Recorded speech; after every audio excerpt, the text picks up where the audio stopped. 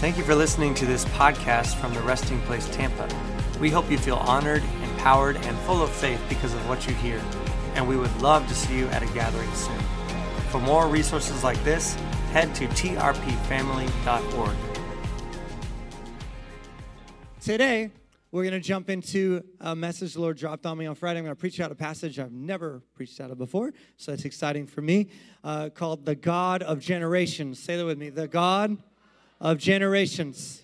And we have a fancy graphic for you we're going to throw up because I want you to see this handing off. I want you to see this moving together. I want you to see that God is not the God of a single generation. He's not the God of you. He's the God of us. He's the God of a multi-generational perspective. And the church is in desperate need of losing her selfishness. One person agrees. Amen. Or two or more. I got two. We're good. Right? Come on. The church is in desperate need of losing her selfishness. One way we are extremely selfish is we only build for one generation.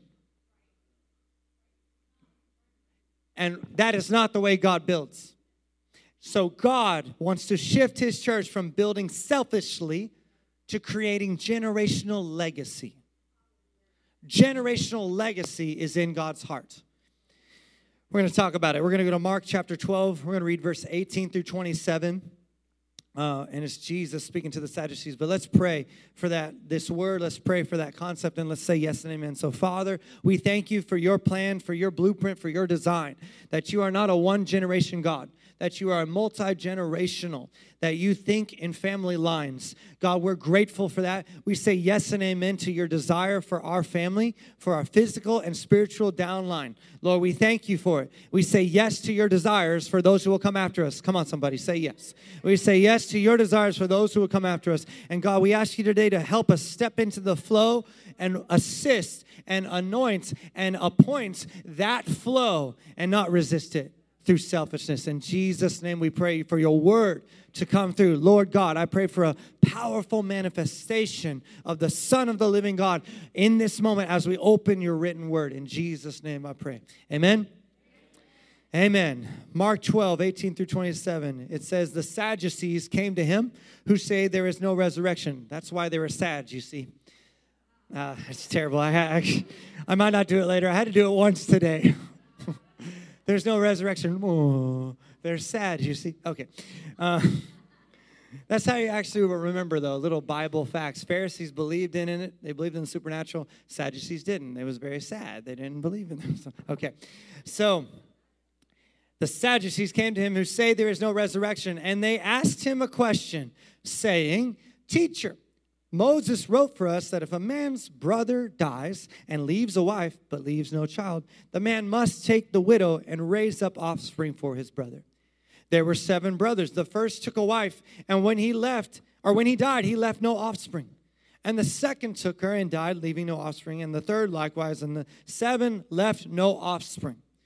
Last of all, the woman also died. In the resurrection, when they rise again, whose wife will she be?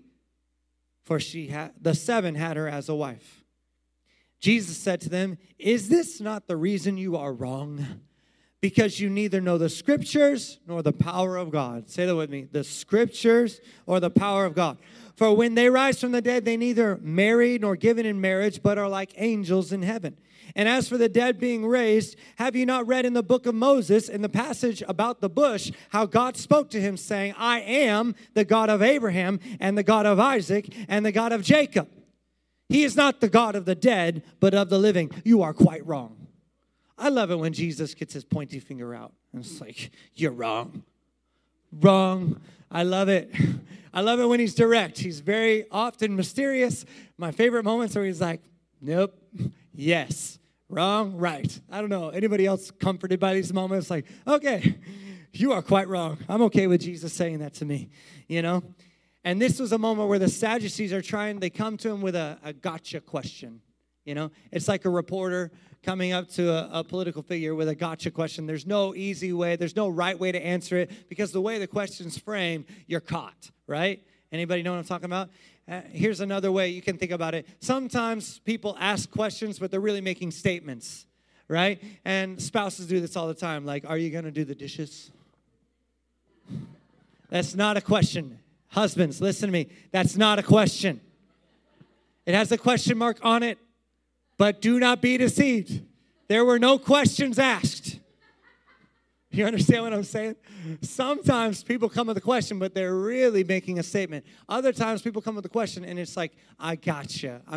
It frames you to where you can't actually answer in a way that makes you not sound bad, right? So Jesus, having, all wisdom, being the person of wisdom, just takes them to task, and it's wonderful. And we're going to talk about the nature of what he said and what it means for us in this concept of the God of generations. But I want to share with you a quote by a man named Joseph Matera. He's become a spiritual mentor of mine. He's an amazing author. I'm reading his book, Walking in Generational Blessings. A lot of people talk about generational curses. He says, let's talk about the generational blessings of God. It's awesome. Highly recommend it. And he says this. He says, listen to this very closely. He says, it takes at least 3 generations to unpack what God is doing in your family line. We don't think like that. I'm going to say it again. It takes at least 3 generations to unpack what God is doing in your family line, according to Joseph Matera, and I think he's right. Jesus, in referring to the Sadducees and their gotcha question, he talks about the God of Abraham. He's the God of Abraham, Isaac, and Jacob. Those are 3 generations. I want to take you back just really quickly that Abraham, so you understand, Abraham, Isaac, and Jacob. Abraham was the father of faith. You understand? He was the progenitor. He's the beginning of what it means to be counted righteous by faith. He's the first one counted righteous because of his faith. The very first one. Say the father of faith. Okay, so that's Genesis 12, 1 through 4. I don't have it on the screens, but I'm just going to paraphrase this for time. God actually says to him, leave your country, leave your family, and go to a land that I will show you. He doesn't say where. He just says go. And he says, I'll make you a great nation. Say great nation. He says, I'll bless you. I'll make your name great, and you'll be a blessing. I'll bless those who curse you. Or I'll bless those who bless you and curse those who curse you, rather. Sorry, I'm paraphrasing. But it says Abraham was 75 years old when he departed from Haran. 75 years old was when his story with God began. You might be like, well, it's the end of his life. Well, good is he? God is not a one-generational God. Your filter just kicked in. You're thinking, well, that's late in life. No, it's not. It's not late in the lifeline of God's people. Okay, so in Romans 4, just some references for you. So that was Genesis 12, 1 through 4. You can do your own study. Romans 4, 11 through 12. You should read this later. It talks about Abraham receiving the sign of circumcision. Later, he received it as a confirmation of the faith he already had. It confirms that he was the father of faith. And then Galatians 3:7 says, we know then that it is those of faith who are the sons of Abraham. Galatians 3:7. Are you hearing this? Abraham was the father of faith. Well, what about Isaac? He's not just the God of Abraham, Isaac, and Jacob. What about Isaac? Isaac was the child of promise. He was the fulfillment of a word from God to Abraham that he would have a son, even in his old age. You know the whole story. Abraham is impatient, gets with Hagar, his servants. His wife tells him to do it. You know, it's not a good thing. Not a good moment, not a good look, right? But he does. He's the bonehead in this situation, not her, all right? So, because he actually did the deed. All right, so he has Ishmael. It causes all these problems, and then we have all this calamity and all this strife in between, right? But Isaac was the one who God promised. Said, wait for Isaac, right? And he was circumcised on the 8th day of his life. That's Genesis 21:4. And that is a symbolic and prophetic archetype for us, that we are children of promise, set free from the nature of sin. Circumcision, removal of the foreskin, is a removal of the old nature. Are you following me? I got to go fast today, so you okay? Everybody okay? All right, I would just like to check on you every now and then. Keep up. Here we go. All right. Galatians 4:28 says, you brothers are like Isaac, children of promise. So this is talking about us, and that passage in Galatians 4 talks about how we're not sons of the slave woman, Hagar, we're sons of the free woman, Sarah. So we're free children, born of promise, set free from sin. That's Isaac. And then Jacob. Jacob was the father of an entire nation. he was named Israel after he wrestled with God and had 12 sons that would be the 12 tribes of Israel. Okay, so Genesis 32:28. I'm just going to throw you references, and you're going to have to go research it on your own for time. Genesis 32:28, that's where that happens. Genesis 35:20 through 26 is where it gives an account of Jacob's 12 sons who become the progenitors of the 12 tribes of Israel. Are you following? So you have Abraham, Isaac, and Jacob. When God called Abraham, listen, when God called Abraham out of the land of his father, he was thinking of the birth of a nation 3 generations later. He said to Abraham that he would make him a great nation. But a great nation didn't even begin until his grandson's children. I botched that. I'm going to try it again. He said to Abraham, he would make him a great nation. But a great nation didn't even begin until his grandson's children. We cannot be so narrow-minded to think that God is calling us and it ends with us. It begins with us. It never ends with us. Let me say it this way. It may begin with us, but it never ends with us. That is not God's plan. We have to see the heart and nature of God to bless generations through us. You understand, Abraham died before God ever made Abraham a great nation. Are you hearing what I'm saying? Do you see how we're so one generationally minded? It's me, myself, and I. If it's got to be, it's up to me. All these things. The church has adopted this selfish, self-centered, single-generation lens from the world. But generational legacy is what God wants, and it requires revelation. I hope you already got one this morning. It requires illumination of the Word of God. I hope you just got one. Like, wow. God said, either he lied to Abraham, right? I'll make you a great nation. Or he did make him a great nation, and we don't understand the way God works through generational legacy. Are you following? Okay. Back to Mark 12, where Jesus is talking to the sad guys, all right? He says, you're mistaken. This is the Passion Translation, Mark 12:24 in the Passion. It says, you are mistaken because your hearts are not filled with the revelation of the Scriptures or the power of God. The Sadducees were without the light of revelation concerning the written word. They were darkened in their thinking. They did not receive the illumination of the Holy Spirit concerning these issues. They were thinking, see, there can't be any resurrection because there's going to be problems. Whose wife will she be?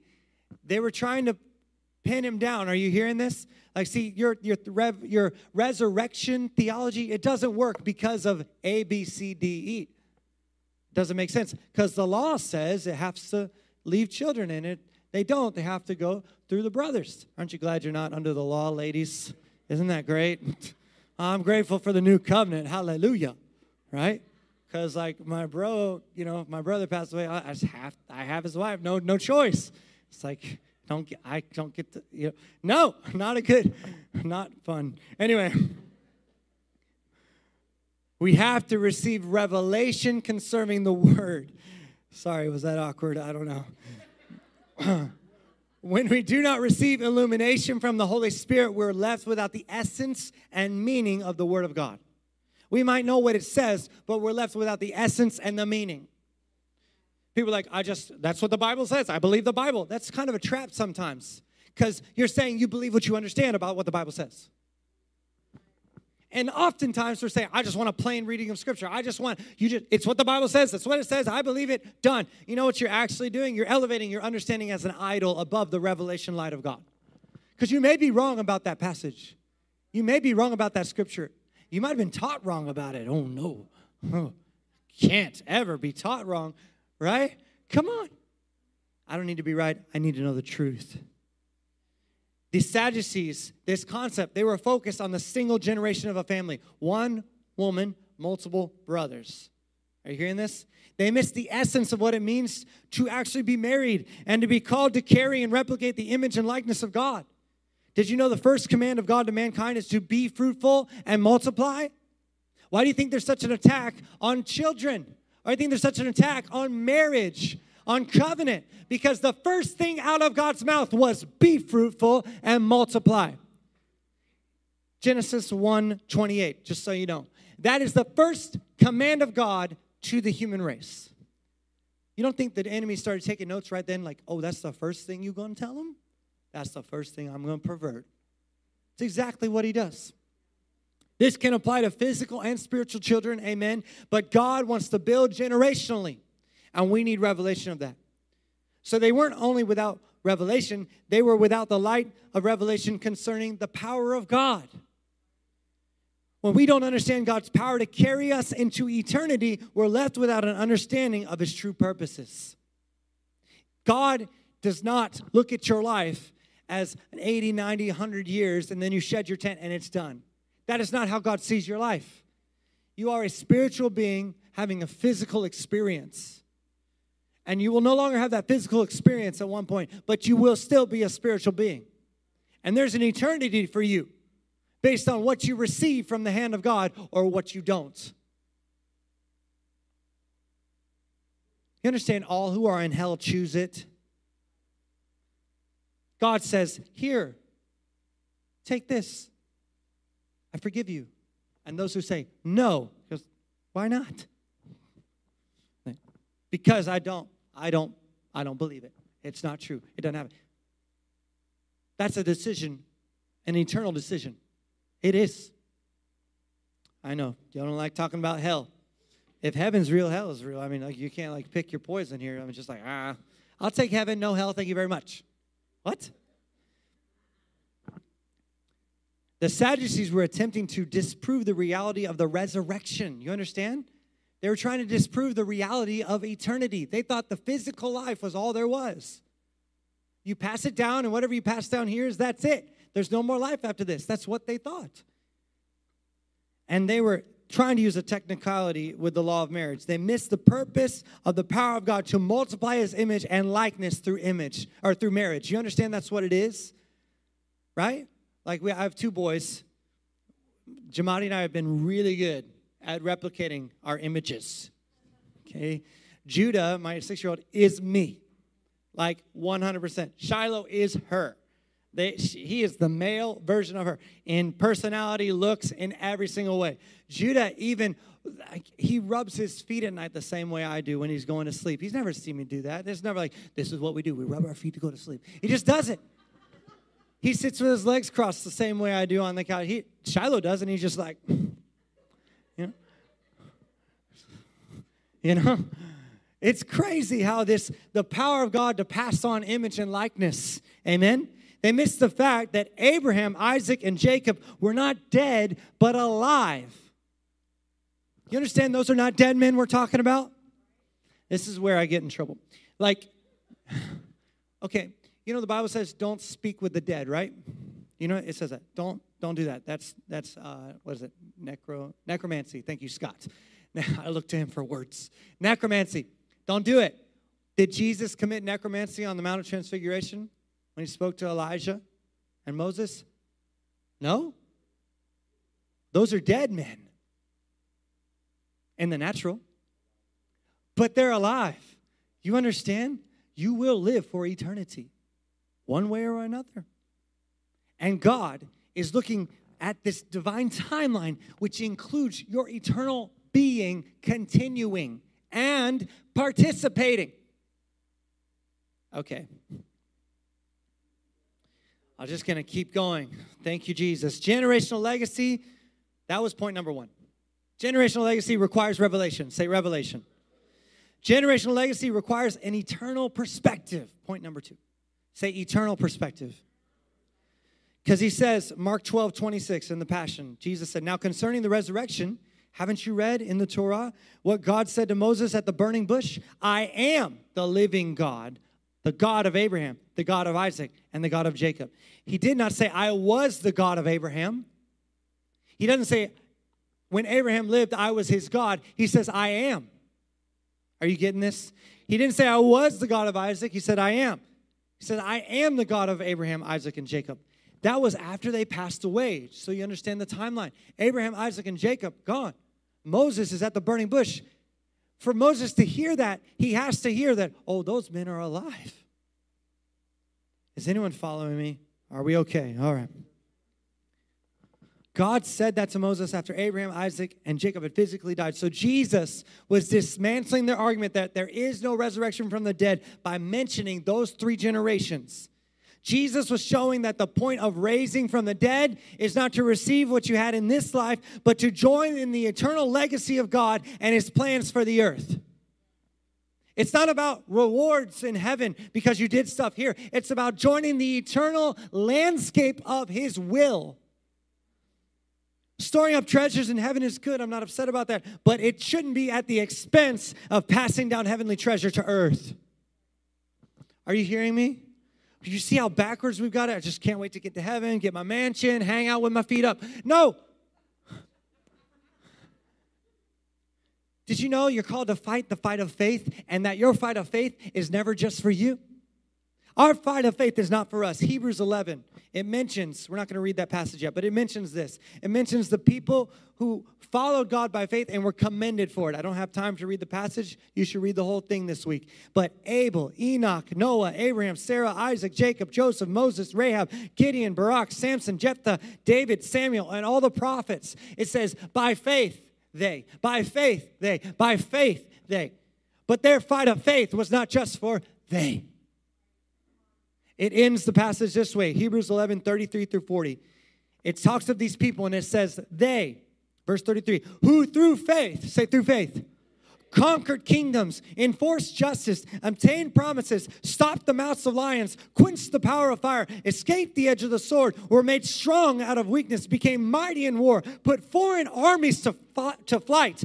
Women received back their dead by resurrection. Some were tortured, refusing to accept release so that they might rise again to a better life. Others suffered mocking and flogging and even chains and imprisonment. They were stoned, they were sawn in two, they were killed with the sword. They went about in skins of sheep and goats, destitute, afflicted, mistreated, of whom the world was not worthy. Wandering about in deserts and mountains and in dens and caves of the earth. And all of these, listen, all of these, though commended through their faith, did not receive what was promised. Since God had provided something better for us, that apart from us, they should not be made perfect. Did you hear that? Man, if we did any, like half of that stuff, like, put foreign armies to flight, just army come and you turn and say, no, and they turn around and run, man, that person's ministry would be booming. Their books would sell like crazy. Everybody would want to know, right? But this passage says that apart from us, they were never meant to be made perfect. Are you hearing what I'm saying? It's a reference, that reference is to receiving Christ in the fulfillment of his kingdom to come, but it shows a generational principle and how God sees faith from an eternal perspective. It's to have a generational impact on the earth that lasts beyond us. Are you hearing me? And then that passage ends with that, and it goes into the next chapter. And it's a letter, it's an expose. So just, remove the chapter markings. All right? It says, apart from us, they should not be made perfect. And then Hebrews 12, verse 1 says, therefore, say therefore. Whenever it says therefore, ask what it's there for. All right? It's saying, because apart from us, they were not meant to be made perfect. Therefore, since we are surrounded. Present tense, surrounded. By so great a cloud of witnesses.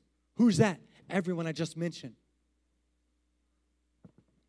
Let us also lay aside every weight and every sin that clings so closely. Let us run with endurance the race set before us, looking to Jesus, the founder and perfecter of our faith, who for the joy that was set before him endured the cross, despising the shame, and is seated at the right hand of the throne of God.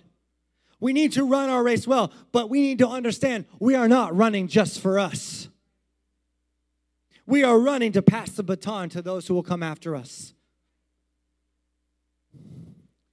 That word surrounded, just a little nerd out moment to bring levity to the room because I'm a Bible nerd, okay? And you got that look where I don't know if you're Angry, confused, sad, mad. I don't know. It's just a weird look. I've yet to discern it. Maybe 5, maybe 6 years in, I'll know what to do with it. But this is that moment. The word surrounded is literally the word clothed in the Greek. Since we're clothed, to wear a garment, you're clothed with the walk of Enoch. You're clothed with the faith of Abraham. You're wearing David right now, sister friend. All right? Who are you wearing tonight? Oh, Joseph. See all these colors?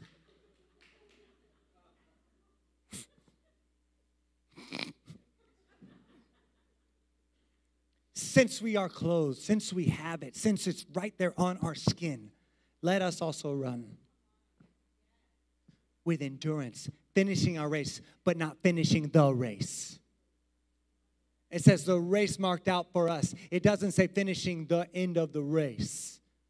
We have this escapist, oh, Jesus is coming back in 2 seconds and you better repent of all your sins or you ain't going with him mentality. And God is saying, I'm doing 3 generations deep all the time. Get with the program. I know, like chronologically, you want to make it fit. You want to make it all make sense. It's not going to happen. We lean not on our understanding. We acknowledge him in all our ways. We don't throw our brain out, right? But we lean not on what we understand with our brain. We acknowledge him. God wants to shift his church from building selfishly to creating lasting generational legacy. God wants us to have a vision for our family that we will never fully participate in, except from the cloud of witnesses. Are you hearing this? Is this expanding you? Are you thinking a little differently? If your family vision ends when you end, that's not a family vision from the heart of God. Proverbs actually says a good man leaves an inheritance to his children's children. So are you going to be a good man or not? And that's talking about money. Yes, money. I don't want to be, rich. I just have enough for me. You're so selfish, it stinks. You're thinking about you and your needs right now. You are not thinking about generational legacy in the heart of God. I rebuke that poverty mindset right out your brain into the garbage can. You can leave it there. God wants to have a vision for our family. Us to have it, that we will never fully participate in the natural. God wants us to have a vision for our ministries that go beyond us and bless more people than we ever could in a single lifetime. God wants us to be building businesses that create kingdom impact for people who will never walk the earth at the same time as us. He's the God of generations. I'm asking you today, are you going to be a people that thinks generationally? Are we going to therefore be imitators of God? We need to receive revelation of his word, his power, and the eternal perspective of God to see his full will come to pass. Your kingdom come, your will be done on earth as it is in heaven. We have to start thinking 3 generations later. I'm thinking about Judah's grandchildren. Your kingdom come, your will be done on earth as it is in heaven in the lives of Judah's grandchildren, my firstborn. You see how selfish our prayers have become? No more selfishly thinking of me and mine. We must build for the passing on of legacy into our physical and spiritual family lines. That's how God's calling us to build. That's who this people will be, because we serve the God of generations. Amen? Would you stand?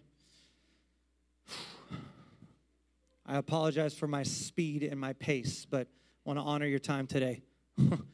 We do have a prayer team this morning, and if you're here and you're like, I don't even know what this dude's talking about. Who is Jesus? Or you're like, I heard of that guy, but I never heard of that version of that guy. I don't know. Jesus is God. Amen? Come on, somebody. Jesus is God. Amen? He became a man. He lived a perfect life. He was the best dude ever. And he died a horrible death for your sins, not for his own, for my sins, never for his own, because he didn't have any. He resurrected from the grave and now is in heaven, calling all of his children back home. And my question to you today is, do you want to come home to your real Father? Or do you want to stay out in the cold, shivering and scared? God is calling you home. If you've never come home to Jesus, today is your day. And this team over here is here to receive you for that. And for everyone else, you have pain in your body. If you're you're like, I don't even know how to begin to think generationally. Don't just walk out the door. Pray with someone.